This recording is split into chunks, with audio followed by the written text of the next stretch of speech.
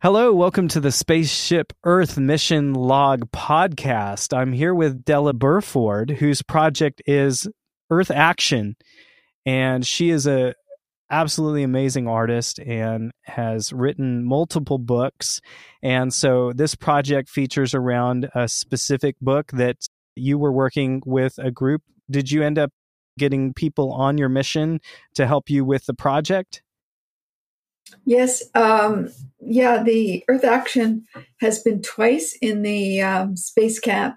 The first time where I was sort of developing the ideas, and it came from a picture book called Magical Earth Secrets that I wanted to have a activity book to go with it. And I had developed one years ago, but it wasn't updated information. So yes, a few people worked with me. One is William Meyerhoff. He's a great architect that gave me lots of ideas, and he included actually some really great geometric shapes in the book that became activities where kids could make geometric forms, like the tetrahedron was one, for example, gumdrop tetrahedron, and there's the geosphere. So he was helping me with that, and then also Peter Meislin helped me in the first space camp a lot, and he has developed like something on the internet called Genie, and it's checking out alternative energy sources all over the world. And I developed a game called the World Energy Game that's in the book. Very cool. I'm going to ask you a lot about the book, but where I'd like to start with today's interview is your connection to Buckminster Fuller. I think we're going to talk a lot about that because I think that'll actually help ground the conversation for this group and for us. We had a bit of technical difficulties getting into the call, so apologies for the sound. But we're going to just connect over your lovely work, and I was extremely impressed when I looked at Dodoland's website that you have and all of the many exhibitions that you've done. So obviously you're very, very inspired by Buckminster Fuller. Tell me more about that connection. Yeah, that's a cool thing. My first book was published in 1977 in Los Angeles. And at that time, I was doing workshops and leading workshops for children in Los Angeles. And I went to something called the Humanistic Psychology Conference. And who was there but Buckminster Fuller? And he was speaking. And I was in a front row listening to him. And all of a sudden, when he was speaking, his whole body disappeared. And he was just a bright white light.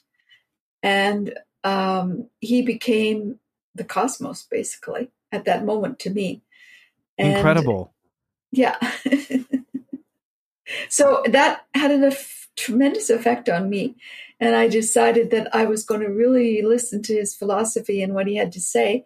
And one of the things that he does say, of course, is that you should, he had an experience where he saw a white light, and he was having problems in his life, and all of a sudden was told that you're not you. You are the cosmos. You are more than yourself. And so I kind of based my whole career around that, and based around the idea that you should do work for humanity. He was told at that time as well, you should do work for humanity. And he started to change his whole drift on what he did. He didn't care about exactly all the money. It was doing it for humanity. And my work in my career has been for humanity. Your paintings depict energy and energy centers and the sort of a reflection, I think. Was that the first experience you'd have like that, like seeing someone just transfigured? Well, at that time in California, I was having a few of those. And one of them, I had another one with there was different people, like Elizabeth Kubler-Ross was another one. And another one was, there was Tibetan monks that had You studied with Tenzin Wangyal Rinpoche. Right. I studied the dream yoga. Yeah. Amazing. And I just did a meditation this morning with them, actually. My paintings are many energy centers are shown. Like, for instance, this is the Crystal Wish, who is one of the main characters in the book of the Magical Earth Secrets. When I was developing the story of Magical Earth, I went into all the chakras of the body and depicted them in with little people of the rainbow, and they became part of this story. And then when Earth Action was created, they also were transferred over to Earth Action. So the little people of the rainbow, which represents the centers of the body, are shown in the Earth Action book. And they represent the elements: the earth, the water, the air, the sun, the stars. And so each of the chapters of the book goes into each of those aspects as well.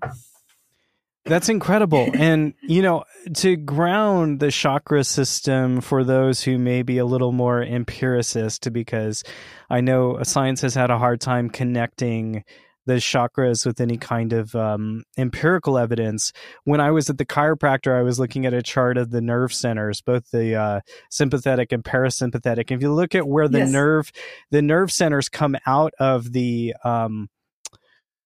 spine and toward the front of the body, they actually line up perfectly with the traditional chakra system. I think there's like one extra one, and it's pretty incredible. And I was working on a podcast for my other podcast, The Language of Creativity, where she's talking about an open heart and studying the Heart Math Institute from an artistic perspective.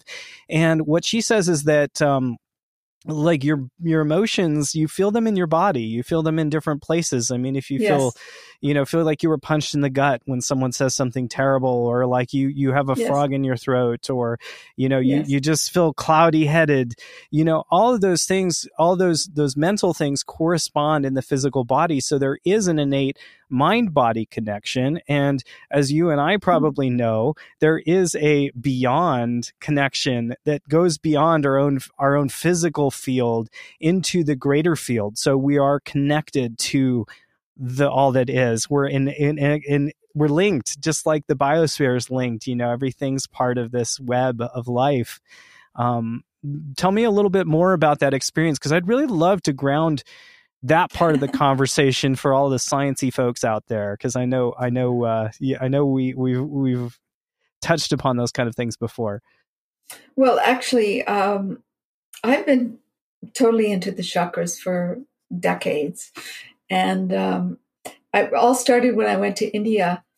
I actually had an experience of a type of a cancer that wasn't too bad, but it was cancer. And when I went to India, I was into the healing mode, and I discovered the chakras. And of course, India, I mean, what can you do? You're in India. Thousands of years of spiritual tradition that is very deeply woven with Vedic medical knowledge. Oh, yeah. 3,000 or 4,000 of years of knowledge. Yeah. Yeah. And I ended up creating something called Wise Lotus One in India, and it became part of Dodoland. And it was the Wise Lotus One that gave the secret to go home from the land. But that was the beginning of doing the study on the chakras. And a lot of my stories go into the chakras because I think they are based, of course, in the physical body, but it's more than that. It's your emotions, it's your feelings, it's your aura, it's your connection to the universe. It's all of these things. And your aura is just your field, and you can imagine your magnetic field, which we do project. That is part of heart math. The heart has a magnetic field 4 times larger than the brain. And so we all have a field. And if you doubt that, just stand next to someone in line and notice when they're looking at you or standing close to you, right? Yeah, that's right. Oh, yeah, it's pretty fascinating. It's certainly been one of the things that has been embedded into my stories and my work, my whole career, really. And I actually work with children and adults on developing their own chakra pictures and stories around that, and lots of different things like that. So how is that knowledge about the elements and the chakras embedded into your story about the earth? Because you make a connection to this knowledge is very important to knowing how to care for our world. Absolutely. You know, it came to me when Magical Earth Secrets was published by the Western Canada Wilderness Committee that I could incorporate the feeling of the chakras into loving the earth. So when I've got, for instance, the earth seed, and I've got the wheel of the seasons and the wheel of the food chain, and the waste not wheel, not wasting things, it always connected to the element of the earth and the trees and taking care of the animals. And so that became part of the activities in the guide.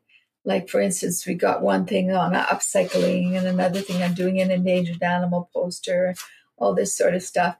But, and then in the water section, I've got the water chakra represented by who's called Sweetwater. And then I've got lots of activities that are love the water activities and water dances and it seems to me, you know, our love for the water comes from really identifying with love from the heart chakra, but also identifying with the flow of life and that we are part of the flow of life. But when I was doing the book of Earth Action, I was thinking about, okay, how can we protect the water? And like in our class in the space camp this time, I was really impressed with, you know, the things that Brian von Hersen was saying. Me too. About permaculture and how important it was in terms of climate change and taking care of the ocean and the carbon sinks and the work he's doing in creating those seaweed gardens. And what I wanted to do with the guide this time when I was in space camp was incorporate not only should we love the trees and we want to plant trees, but there's more than that. Yes. There's more than that we have to do. And that's what I tried to incorporate in the guide now. And so for the water, I got into doing a poster on marine restoration and looking at that whole aspect of things. So going through, there's the solar power, of course, and air. There's stopping climate change by doing other things like going into not using pesticides, agricultural stuff like not using, I think the One Earth, I was really impressed with what Carl was saying from the One Earth about how we can do three things to help climate change. One is agricultural, using restorative agriculture, like no pesticides or no fertilizer. So I included that in the Earth section, and then I included in the Star section, which is connected to the energy again. I included the renewable energy, which was another thing that Carl went into, which is so important in trying to help climate change, is using solar power and using water power and using geothermal energy and using all these alternatives. And of course, in the space camp as well was Peter Bison, who's the expert on this. I mean, he has created Genie, which is the internet site for showing the alternative energy sources all over the world. And so I sort of was talking with him in both camps, the last one I was in and this one, and I created the Dymaxion map, of course, is part of it, but I created something called the World Energy Game Collage, and it's based around the Genie work because it's so important to use the alternative energy sources. Why are we burning all this fossil fuel and polluting the air when we can be using our own energy? So it's connected to energy. Everything is connected to energy, and it's all connected to the elements, the water, the earth, the sun, the stars, too. Right. Well, the medicine wheel is interesting because, it does go around in a circle, and it includes the earth, the water. I don't have them in order. The earth, the water, the air, and the fire. And the fire is the sun. And The so all of viruses these things have to be in balance. It's like we can't just put solar panels everywhere. Like we can't cover every square inch of the earth in solar panels. We know from Kiss the Ground and other, obviously other sources that the soil is essential for life. And also the plants. So the earth, you have the earth, and then you mentioned the water. And so we really have to think a whole systems view of energy. And so you're right, contained and in the middle is spirit. And so all of the elements of the medicine wheel are in a wheel, and they're part of the circle of totality. And so can you tell me a little bit more about the game that you created? Yeah, that was fun to do. I was inspired by Peter Meisen and the work he's doing with the world, of course, energy games that Buckminster Fuller has created. This incredible thing, where you look at the alternative energies in the world, but you also look at peace. I mean, he went into peace as well. Where in the world can you start to bring in peace? And so what I've got this Buckminster Fuller world game. It works for one person or a group, and for instance, if it's done in a classroom, each child chooses a country, and that country, they do research on how that particular country is producing and consuming energy in their country, and then they write a little bit about it and do a picture of it, and they do a big global map in the world on the classroom wall, and that becomes the world energy game collage for the classroom. But every child contributes something about a country. They can get all the information from the Genie website. And so it's the resources there. It's just learning about it more and it becoming an educational objective. So the game is a class participation art exercise. Yes. That's right. Now, let's go into art a little bit more, because that's your domain, and it seems like you're really doing a lot of impactful work through art. So can we share a little bit more about maybe how you got into art, but also how you've used art to inspire change, such as the game? Oh, yeah. Arts, creating and using the arts is really what I do and what I encourage others to do. Everything that I've done in terms of my whole career in doing this is maybe me just starting as a source of a seed, and then it becomes taken by a musician or taken by a theater company or taken by an animator and become something that they can share with the world. For example, The Magical Earth Secrets has been performed in New York City before it was a book. And a whole group in New York, a whole production group got involved. Wow. After the Della book was performed for 7 years in New York. This book was performed for 2 years. Then it was taken to Edmonton to a dance company there called Maria Formola. She did a beautiful production. People have used puppets. They've used dance. They've used costumes. Just recently, it was performed in Japan for 7 years as a theater production. I'm usually involved, and I encourage all the artists to do the work. And so it's kind of fun, and for me too. But and I have a couple of stories, like right now, another story called Star Galaxy for the World. Miracle Galaxy is being performed in Japan. So quite often when people do my work, artists, they then choose another story and do that too, which is kind of fun.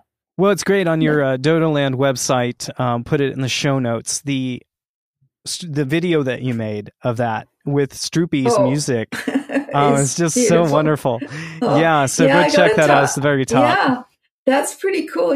Talking about artists. That was part of the Design Science program, which I was part of for a year. Design Science Studio, yes. Design Science Studio was part of that for a year. And I got to meet some wonderful artists, of course. It's just totally amazing. But Julian Ramirez, who I worked with the Design Science Studio, he took my story of Star Galaxy for the World and made it into an animated film. And it's a 4.5-minute film. It's been shown at a peace festival in Colombia called I Am Peace. It's been shown to the artists who were involved in the Miracle Galaxy in Japan in this last summer. So it gets around. Stroopy did the music, which is totally beautiful. He did a fantastic job. He played like 7 wind instruments on it.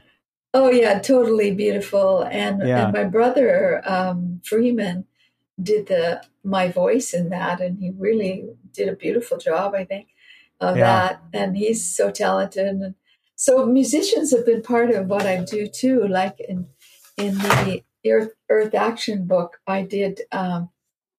I have all these wheels of life. I call them the wheels, nature wheels. And I have a song about them, how one becomes into the other. And Virgil Scott in Toronto did a recording of the idea of one wheel connected to another wheel, connected to another wheel, connected to another wheel. And they're all connected to the same wheel. It's all one big circle. It's all one big wheel, and there's all these little wheels. And I'm a wheel, and you're a wheel, and we're a wheel together. And then Buckminster Fuller Institute community is a wheel within all that we're in. And we're all wheels. And we are all wheels, and the world is a wheel. And if we can realize that, and realize that everything is connected, you cannot separate one thing from the other. It's all one. Yeah. And that's part of the big philosophy in Earth Action. And John Van Meter, I don't know whether you know him, he did a fabulous video of Earth Action, which was presented with the Design Science Studio as well. Let's talk about your collaborators and this particular iteration of the project. I know you said William Meyerhoff. I've met him. He's incredible. Was one of your collaborators. Tell me about, from the start of Trim Tab on climate change and your project, tell me how this round went with your project. What were your goals and objectives? How did you collaborate with people? What improvements were made on your book? Well, my main thing, I get very inspired by a lot of the speakers that are there. Mm-hmm. And so I incorporate their information that I'm learning from them into the book.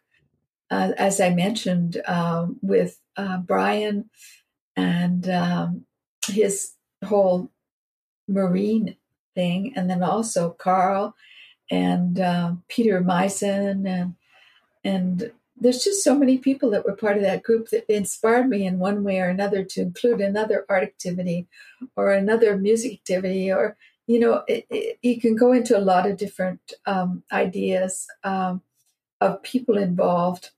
Of course, Faith Flanagan has been a great supporter of my Earth Action, and she encouraged me when I was first doing it to really work on this, and she's been such a force of making this happen.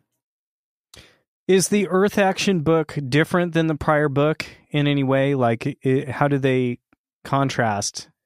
Oh, the first Earth Action, it wasn't called Earth Action. It was called the Environmental Activity Guide.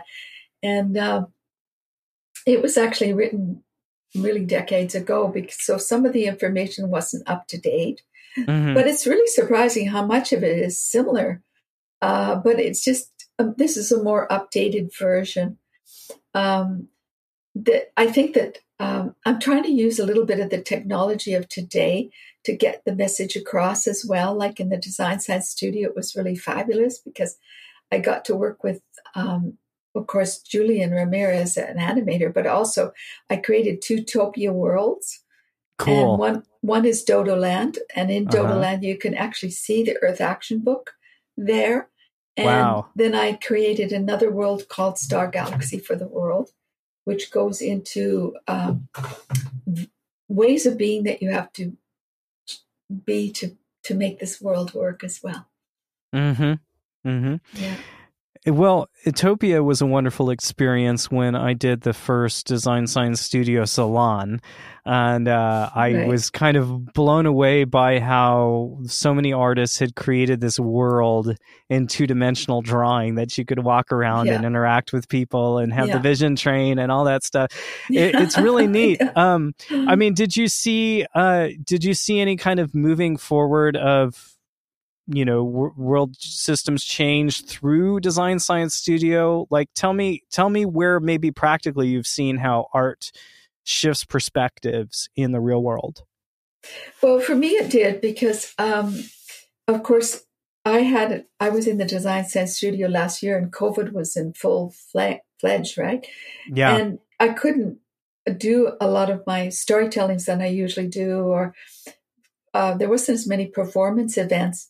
But with the people that were in the Design Science Studio that were technically really, you know, um, being able to do things, I got to do the.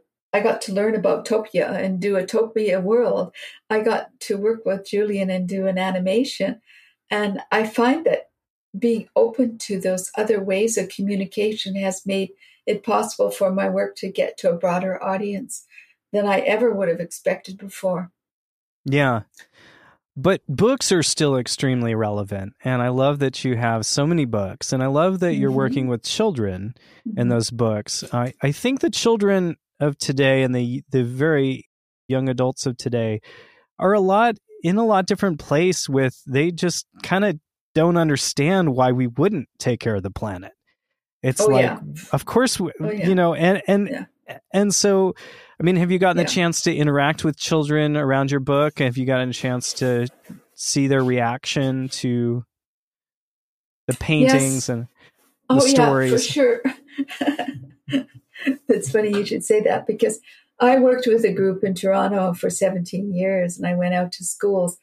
I visited probably 300 schools. So I saw a lot of children. I think the children have made it possible for me to realize what it is that needs to be said and how it needs to be said.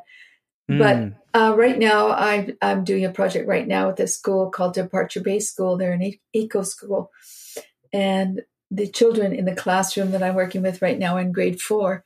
But yes, they're really concerned about the environment. And it's not something, Yes. it's not something that they don't really feel deeply about. And they want to do whatever they can.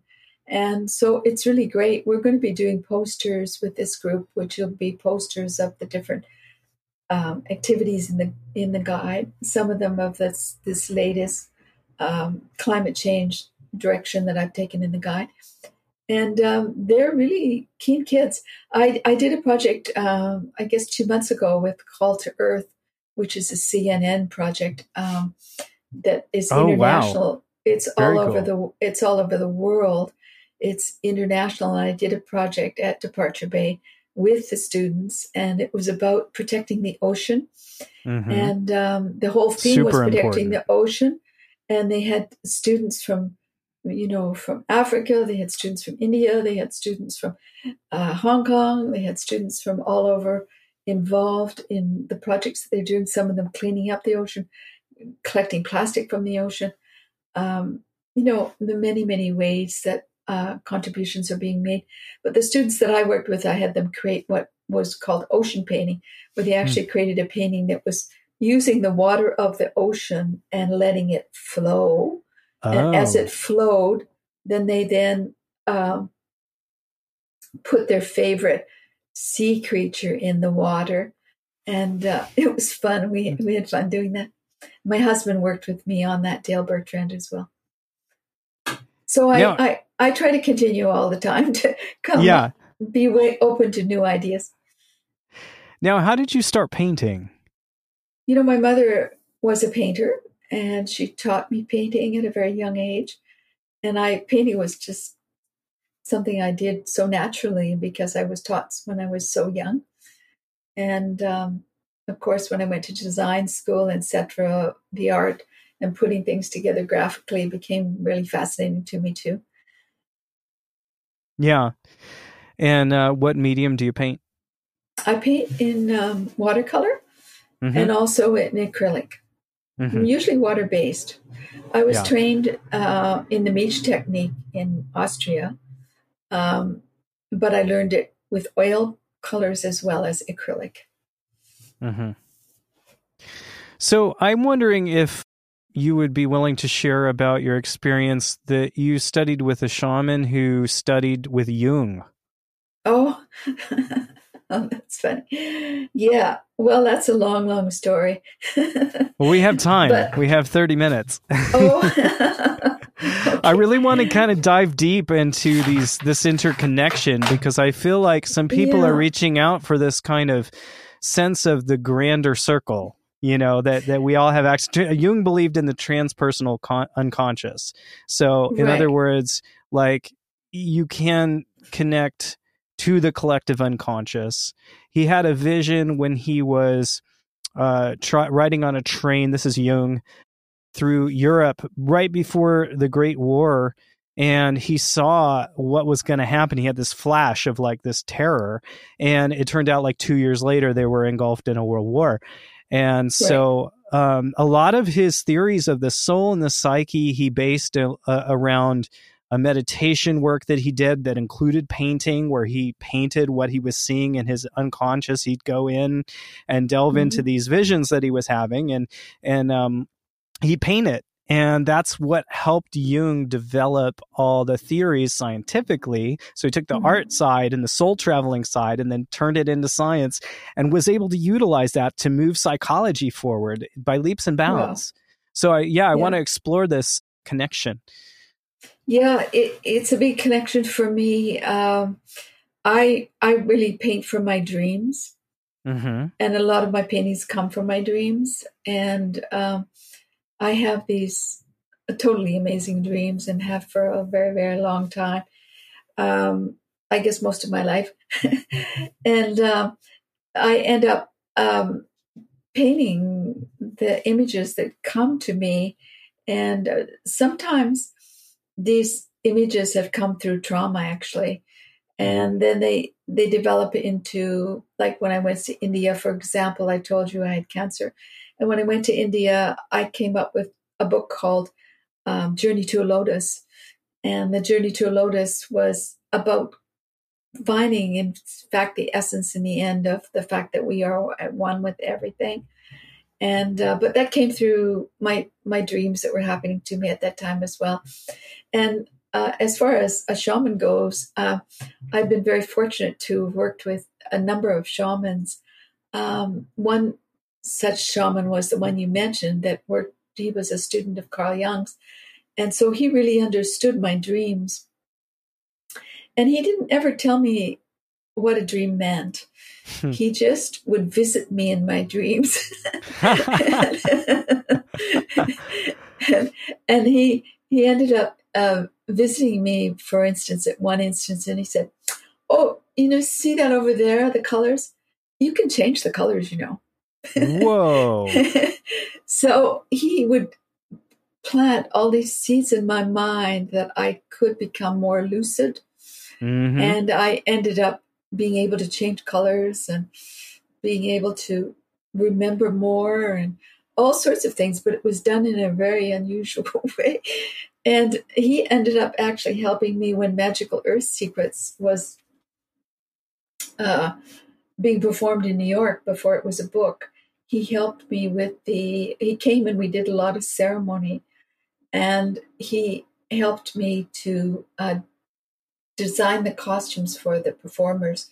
And he said that it was very important that the performers could move in the costumes, not that they looked a certain way, but that they could actually have movement.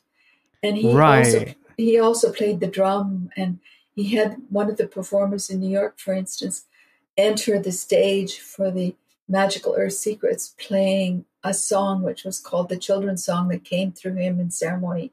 And she was playing the drum. So we included a lot of things that were actually things that came to me and to him in ceremony. And my husband was very involved too. And we were incorporating it in the productions. And this is the way I learned from him.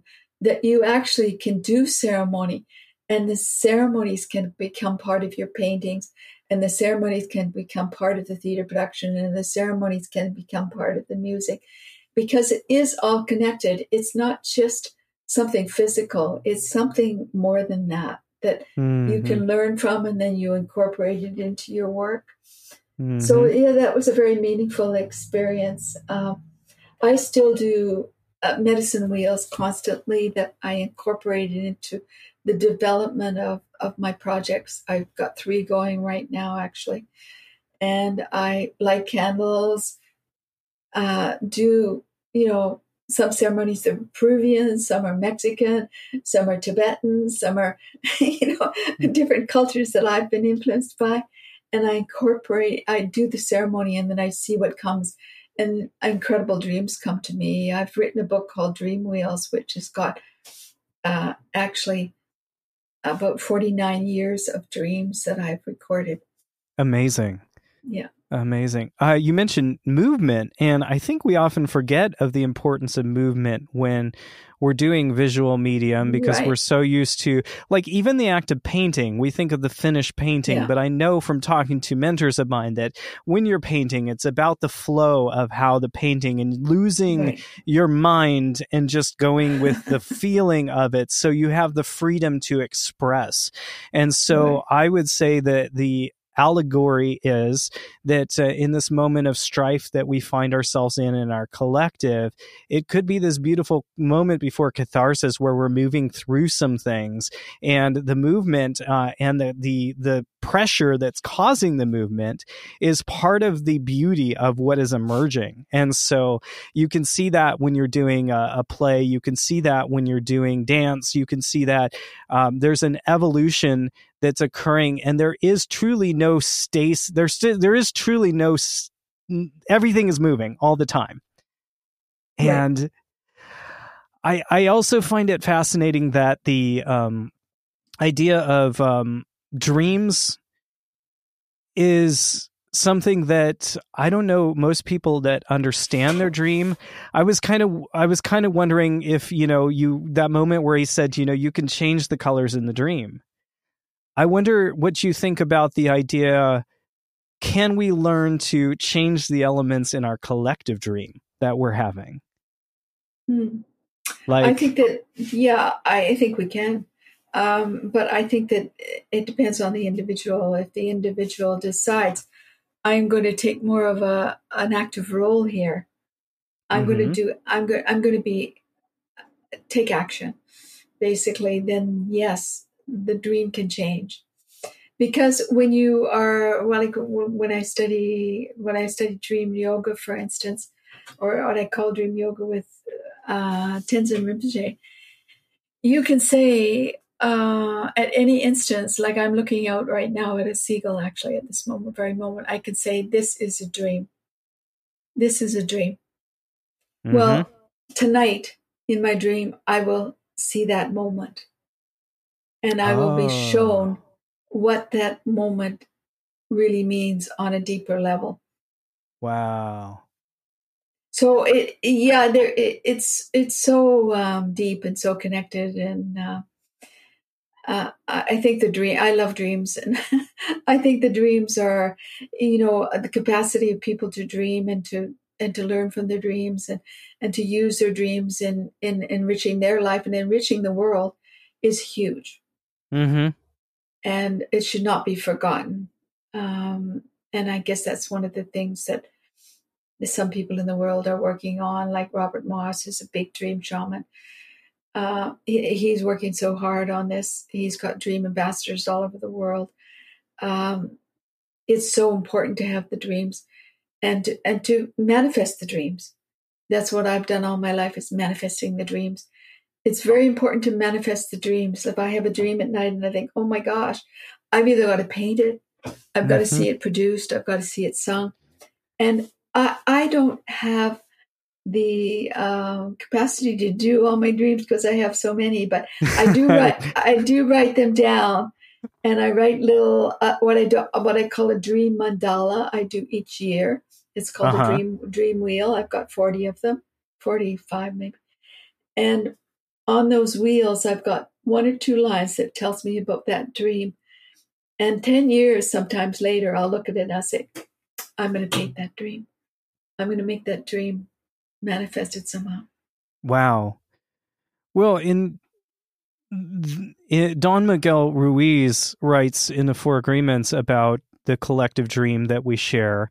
And of course, the Four Agreements is a spiritual book, but it's very practical because it really talks about the operating system of how we think and the kinds of assumptions that we're making about life, and how those stories that we tell ourselves tend to do violence to others and to ourselves. And so to frame the world as a dream and to understand that the stories we tell ourselves and how we understand or interpret those stories influences our actions. It influences how we treat others. It influences our body language towards others, which influences their opinion of us. And, as we were talking about on this energetic level, how we feel affects how we manifest. It affects what we're putting out there. You're having a crappy day, you miss the good things and you focus on the bad. You're having a great day. You brighten someone's day with a smile. It's just, it's causality in that sense. And, so I think there's a very powerful idea about looking at your dreams with a sense of conscious awareness and deciding to look into them with a different way, because I think that influences our waking life too. And I think even the most prolific of scientists in our world cultivated some sort of spiritual connection. Einstein and Tesla and a lot of, you mentioned Bucky. I've heard some stories. He seems to have had a very transcendent experience as well. I wonder if we could delve a little more into Bucky and your personal experience with him and his classes, but also if you care to comment on any other of the things that I was mentioning. Well, there's so many things to think about in terms of, his mind was so vast and so connected to, we are not ourselves, we are not you, you are the cosmos. I always saw that as being so important, because we are this greater thing. When you look out into space, you realize, oh my God, I'm part of that. Oh my gosh, I'm part of that. That's the feeling I get from him when I'm looking at what he writes. And he was so advanced in the way he thought of the world. And now today, 50 years later, people are looking at this and going, oh my gosh, he said that?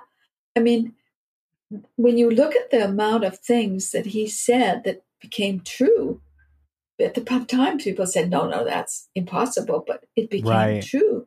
Yeah. It's astounding. He dreamed the dream. He put it out there, and then everybody, then the collective consciousness sort of eventually soaked it in, the collective unconscious. Okay, I think we're telling ourselves too many bad dreams right now. Well, I think we have to be very careful of that. I used to have a very good friend that was a yogi, and she did a special kind of yoga that was very advanced.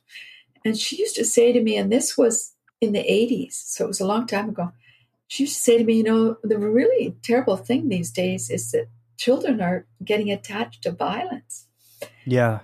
There's violent games, video games, and where they're killing each other. And she said that's very, very dangerous, because it's sort of like they're feeding on that, right? And I think that's happening. And I think that it's something that people have to be more aware of. You just can't put out those kinds of things to young people and think it's not going to have an effect in the world. And even the use of computers with artificial intelligence, apparently, so many of the young people that are maybe college age, or they're playing war games. And apparently the huge numbers, I was astounded when I heard the numbers involved. And but those create this incredible energy that is not what we want in the world. We want to be able to have peace, and we're meant to have peace. And so there has to be more actions for peace. And I think that people can do that through what they do, their own behavior in their life. In yoga, they call it ahimsa, nonviolence. It's nonviolent to yourself. You be kind to yourself, be kind to others. It's part of what is important in actions, in words, in everything we say. It's all so important. And when people reach that consciousness, that will be the dream when the dream really becomes what it should be. It's like the world game that Bucky proposed. And I know one of the other projects delves into that a little bit, where it's like if there are so many people playing these games, the war games, and that's what we're rehearsing. That's the dress rehearsal that we're doing. Couldn't we do the collaborative dress rehearsal? And I was watching with my son. We went to the theater and watched a new movie called Strange World. And there's this moment in the film where the grandson is trying to teach them to play this game that they're all into. And there's the dad and the grandpa. And the dad and the grandpa couldn't be more different. It's kind of this father-son story. And so they're sitting there and they're trying to play this game, and the demon spider comes out. They're like farming for resources. This kind of looks like, Settlers of Catan or whatever. And then both the dad and the grandpa are like, let's kill the demon spider. And he's like, no, you can't, that's not in the rules. You can't kill the demon. Well, let's kill it anyway. So they kill the demon spider. And then the next card that comes up is Locust. And he's like, congratulations. We all lose because the demon spider was supposed to eat the locusts.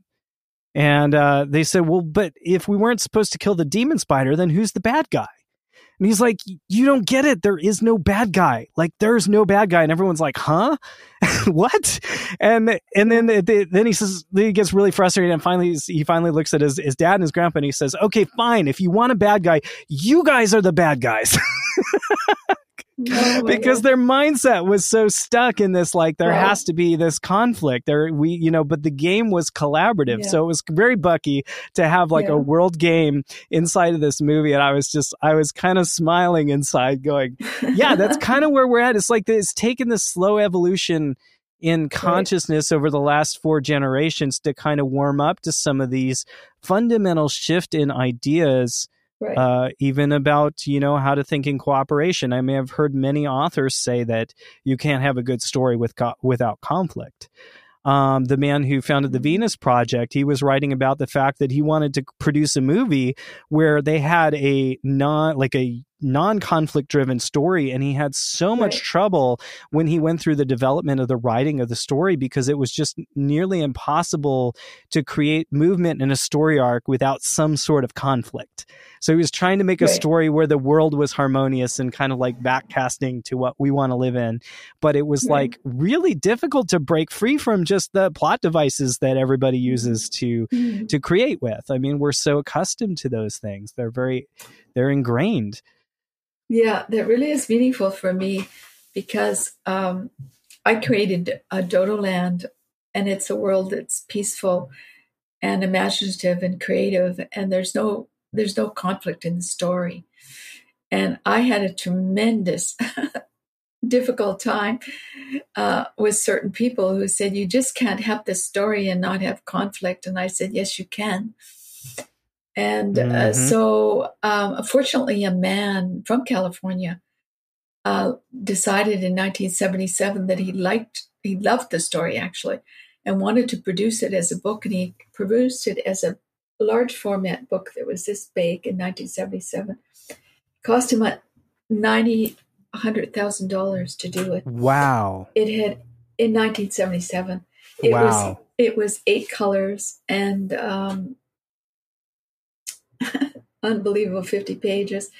A beautiful book. It won the Printers Institute of America Award. It was so outstanding. But anyways, he decided, I'm going to publish this story. It doesn't have any conflict. It's all about peace. It's all about finding yourself. It's all about your individuality. It's about all these things. I'm going to publish it. And he did. And it was really encouraging for me. And it sort of set my life up, actually. It was just about the time I met Buckminster Fuller. So they sort of connected.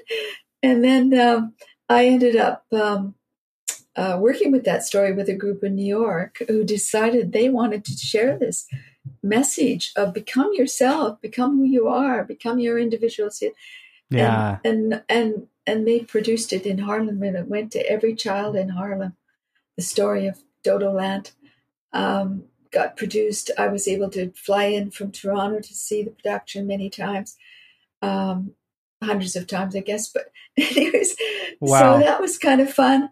And then it was chosen by another. There's these enlightened individuals that come in your life, and this man was enlightened, and he was Don Goddard, who was part of a program in Western Canada that was having artists and having musicians and having storekeepers and learn about the internet. And this was 19, it was 19, I guess actually, what year was that? 95, 94. And he chose Dodo Land as the story to use. Wow. And it became a site on the internet. And at that time, there was hardly any color on the internet. I said, it has to be in color. And so it became in color. It became a hit immediately. Wow. And I think it's had millions of hits, this website that is now Dodo Land Online. But there you go. It can happen. You could create these beautiful things, and they can be embraced because people really do want this. Yeah. Yeah. I mean, it's, and, it strikes me that when preschoolers watch television, because I have a preschooler and I have an elementary school 10-year-old right now. And when they do children's television for preschoolers, there really is no conflict. I mean, if you look at Cocomelon, it's babies sitting around playing, singing nursery rhymes. And toddlers love it. And then the moment you put in conflict, it creates distress. And I think there's something about the philological human development where we all kind of go through the phases of human evolution. Dr. Harvey Karp talks about that, where, sort of like you go through your caveman stage, then you become a villager, and then you sort of go through these different stages of evolution. So by the time my son reaches middle elementary school, then he's kind of in this rules phase where everything's, it's about fairness and, that's not fair. And so it's just natural for humans to go through this evolution. However, many humans get stuck in a certain place. And so I think we're sort of meant to evolve through that. And I think collectively as humanity, we're evolving through that. It reminds me of one of the offshoots of Design Science Studio, I believe it's called World Weavers. There's a group that meets called World Weavers. And what they do is they write stories for the purpose of envisioning the future that we want to live in. So in other words, what would that future look like? What would it feel like? How would people get around? All those things. And you write stories around that for the purpose of dreaming the dream that you want to inhabit.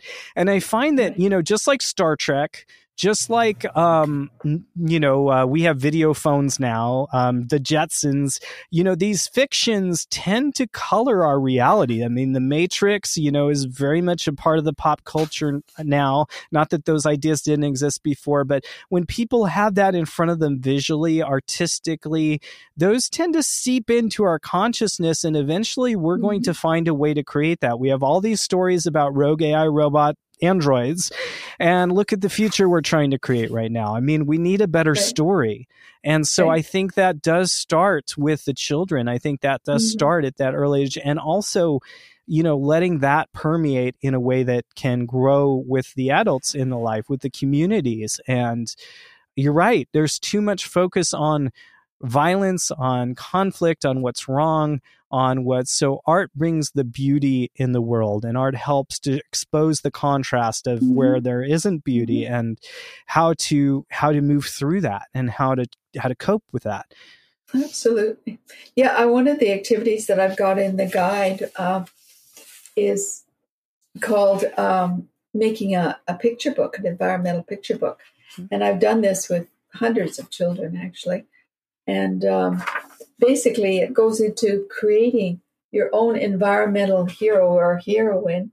And then once they create their own environment, and they can make their environmental hero or heroine human or animal or bird or whatever, or combination or anything they want. It's totally imaginative.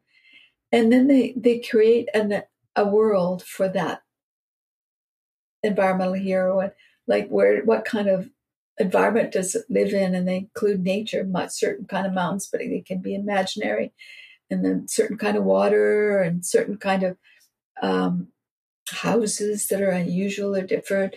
And once they've created the world, then I have them write the story of solving some problem that there is in the world.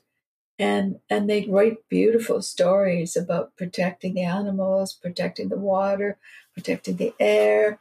And it's quite wonderful. And then sometimes they have what we've done is have book events where they actually have young author events where they show their books and they share their books with stories, sometimes do plays and things like that. But I think part of the process is let's create these imaginary worlds, and then there might be a chance they can manifest in some way too, because young children, their imaginations are wild and wonderful. Why not use that instead thinking of good things, good stories, yes, good characters, good ways of dealing with problems.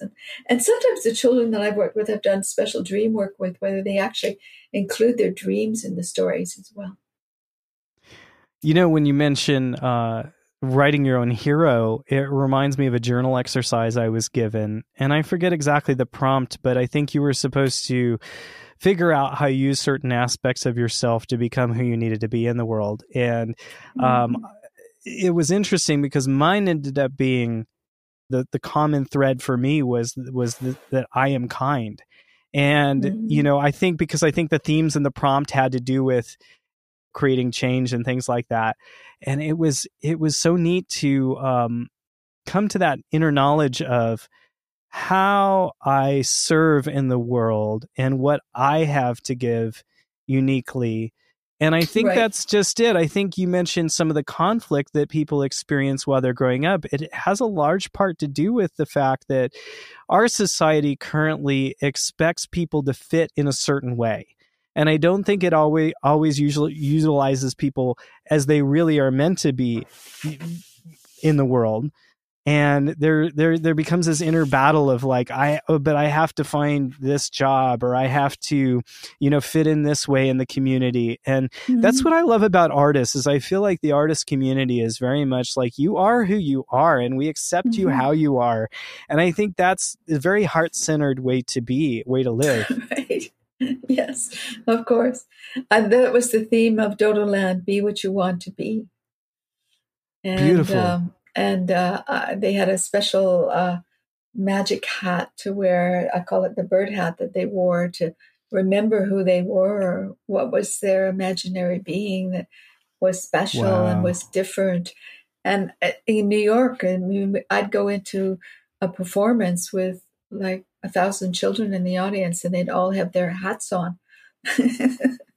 I love that. Remember who you are. That's my favorite line from a movie. Like The Lion King is my all-time favorite movie because of when Mufasa tells Simba, remember who you are. Right. It like resonated with me as a message. And all of a sudden it was like that Bucky moment. Like you said, I am one with the universe. All of a sudden it's like, wait a minute. Like I actually remember stuff. I remember how to do stuff. I remember there's so much more that I know than I learned in this lifetime. And there's access to, like you said, Bucky had access to this vast libraries of knowledge. And I think it's really important that we start to open up to that and we start to become curious about the possibility of that. I think, once we start dreaming together, I think there's more things that can happen, more things that can emerge. And when you were sitting there and Bucky disappeared and and he was just energy. What was that class? What was he teaching, and what did you learn from him? Well, that was him speaking at the Humanistic Psychology Conference in. Actually, it was an event in Los Angeles, a big event in 1970s in Los Angeles. So when he was speaking and he disappeared and became light, I realized, yes, we are light. We are part of the cosmos. This man is tapped into it. Yes. But we all are that. And you can too. And you can too. Yeah. Yes. I really want people to go check out Dodoland. So can you tell me the domain name? What is that website for people to go check out? It's called Dodoland, and it's just www.dodoland.com. Okay, yeah, go check that out. You can find the movie that was made with Stroopy. And Della Burford, you also have a blog online, and we'll link that in the show notes as well. Do you have any closing thoughts? Anything that you really want to share with the listeners of the community? Well, I think it's most important that everybody, realizes their individuality. They express their individuality in their arts. Art can be very powerful. My life is an example of that. And don't be afraid of sharing your art and joining with other artists and sharing that. And if you're in the audience and you're enjoying it, you're part of it too. Let's create. Creating a world that is beautiful and peaceful and wonderful can so much be part of creating the arts and allowing the arts to come through and making it beautiful, because our world is beautiful. I was told in a dream, and I included it actually in the book because it came to me in a dream, that the world is one and beautiful. And I was told that in a dream, just a loudspeaker. The world is one and beautiful. And so I put that at the back of Earth Action. And I think that's the message I would leave people. The world is one and beautiful. Amazing. Della Burford, thanks for being my guest on the Spaceship Earth Mission Log and for sharing your beautiful mission with us, your books, your prolific artwork, and people can look you up in the show notes. People can reach out to you if they're part of the space camp. They got your email. And please collaborate. Please find out about each other. I love the example of how every time you go to space camp, you update your knowledge of what you're going to share through your art. And so that's how important this is. And so, Della, thank you for being a part of this. And thank you for your beingness and your doing through your art. I really am grateful to meet you. That's wonderful. I'm grateful to meet you too.